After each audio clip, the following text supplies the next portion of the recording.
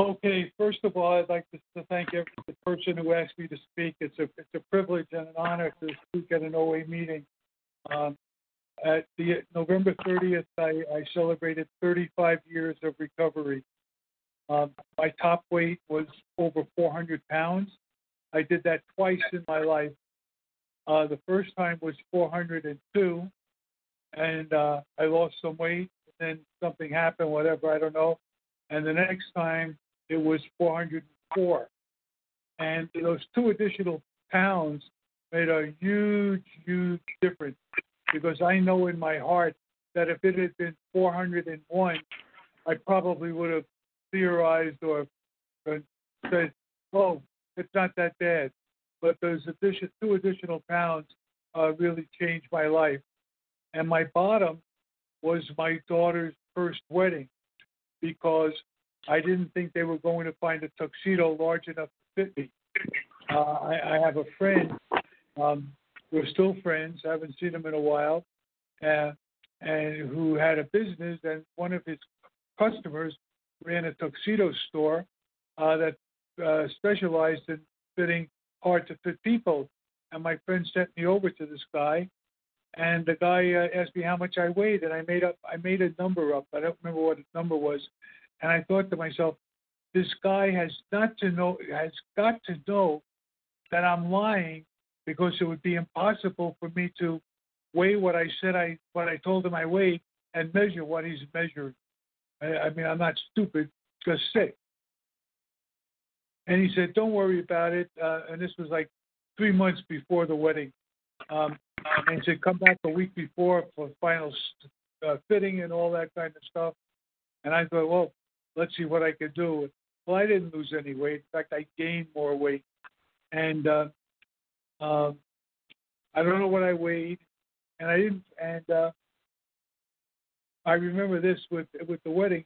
I had to walk a half a step behind my daughter and my wife at the time, because I was taking up to 2 spaces in the aisle going down to the altar for the wedding.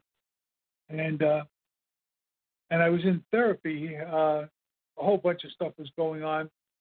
And I speak to my therapist. She's retired now, but on my 08 birthday, I call her and we talk for a little bit.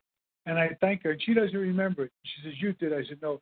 And what she said to me, and I'll never forget this, was, Hank, get off your ass and stop screwing around, get off your ass and get your ass back to OA.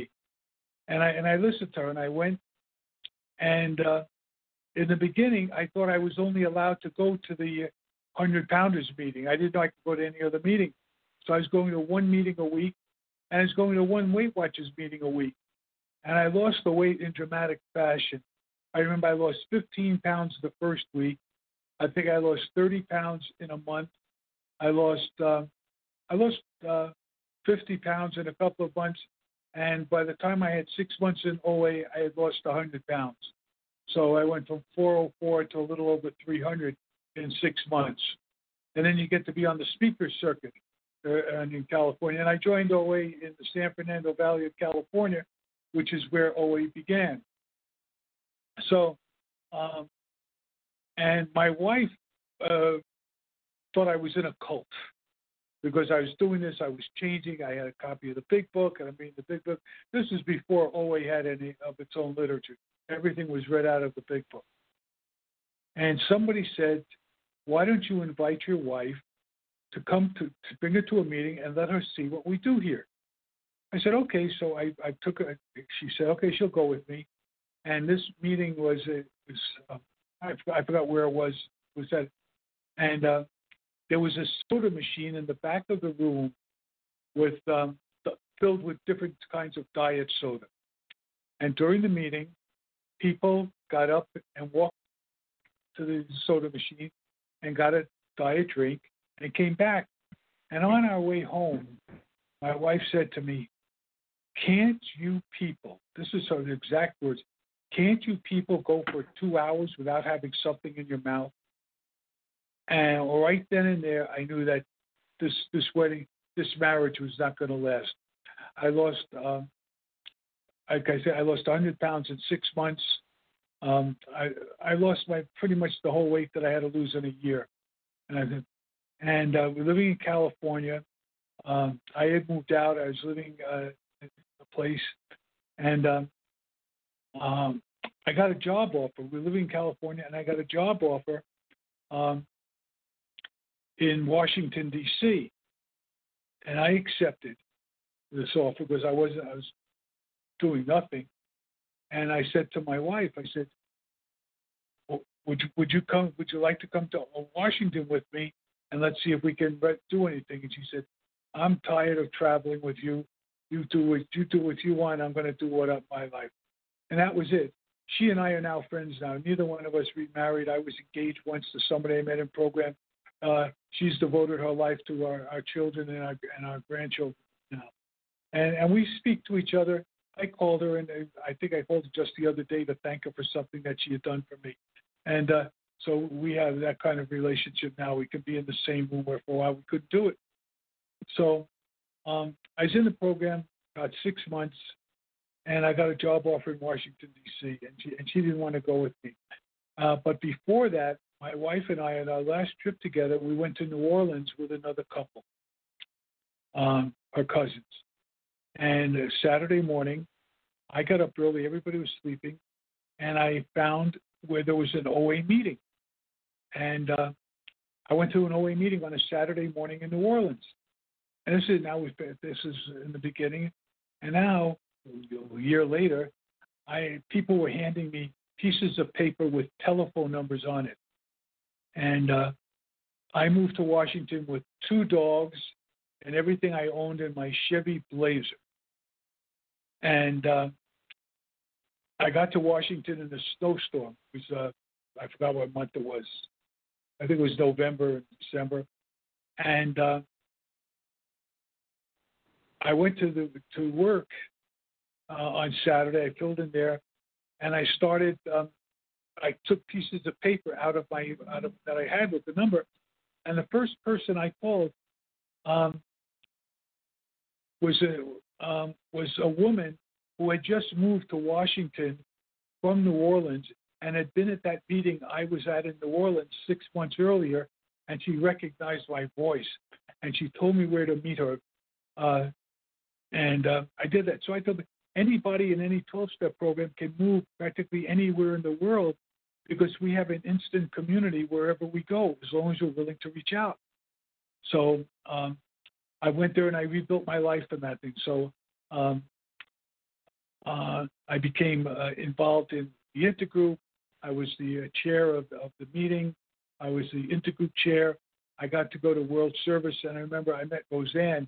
And for those of you who don't know who Roseanne was, she was the woman, a little Jewish housewife, who started Overeaters Anonymous. It's 50-something years now, maybe even 60 years. I forgot what year.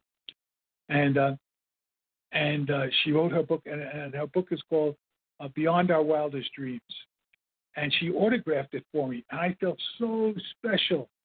Boy, I got this book, and Roseanne signed the book for me. And then sometime later, I found out she wrote that to everybody. I said, I'm not that special. I'm just another bozo on the bus, waiting for the next town. We pull in there. And so we did it. And I got involved with OA, as I said, on different levels. And I tell you, anybody in any 12-step program can move more easily than someone who has no addiction, because pretty much wherever we go, we're going to find people who are like us. And somebody once said, we don't have to like everybody. We just have to love you. We can love you back to health. There are some people who I don't want to, so-and-so is going to speak again, and I don't even want to know. And that's why we don't tell people who are speaking, let them come and see what's going on. You never know, and try to keep an open mind. If nothing, if someone says, I didn't relate to anything Hank said, don't worry about it. I don't take offense. Go to another meeting. They're meeting now with the phone and with the internet and everything. There's no excuse to not go to a meeting. And as I think I said this before, I really think the big book needs. It says Remember, the first word in the forward says, remember that we deal with alcohol, cunning, baffling, powerful. I think it has this. It should also say jealous and patient, because we're promised a life beyond our wildest dreams. And while we're living that life, the disease hates it, and it's doing everything in its power to ensnare us back into its clutches. So I went out to eat with a group of people tonight. I'm in this assisted living place, and I ordered this thing, and I brought half of it home with me, and it'll be in the refrigerator. I can have it now. I'm not going to have anything like that. After the meeting, I may have another fruit or something that I can do. But as soon and how much time do I have left? Anybody know? You have 7 minutes left, Hank. Okay. So what I'd like to do, I don't know what else to talk about. Just keep going to meeting. If nothing I said tonight resonated with you, don't worry about it. Go to another meeting, and I gave my number, but I'll give it again. It's area code 818-939-4232. And I love this. The 4232 happen to be the uniform numbers of my two favorite baseball players. 42 is retired, was Jackie Robinson's number, and 32 was Sandy Koufax. And I saw them both play at Ebbets Field because I grew up in Brooklyn. And I'm a Dodgers fan. I wear Dodgers blue. And I go to a ball game, and I have friends, and it's just there. It's you guys saved my life, and like I said, given me a life beyond my wildest dreams. I never envisioned some of the things that I have in my life today. So I don't know what else I could say. I like to open it up. If you have any questions, we could do a Q&A for a little bit. But I hope somebody got something out of this. And if not, go to another meeting. And I think I'm done.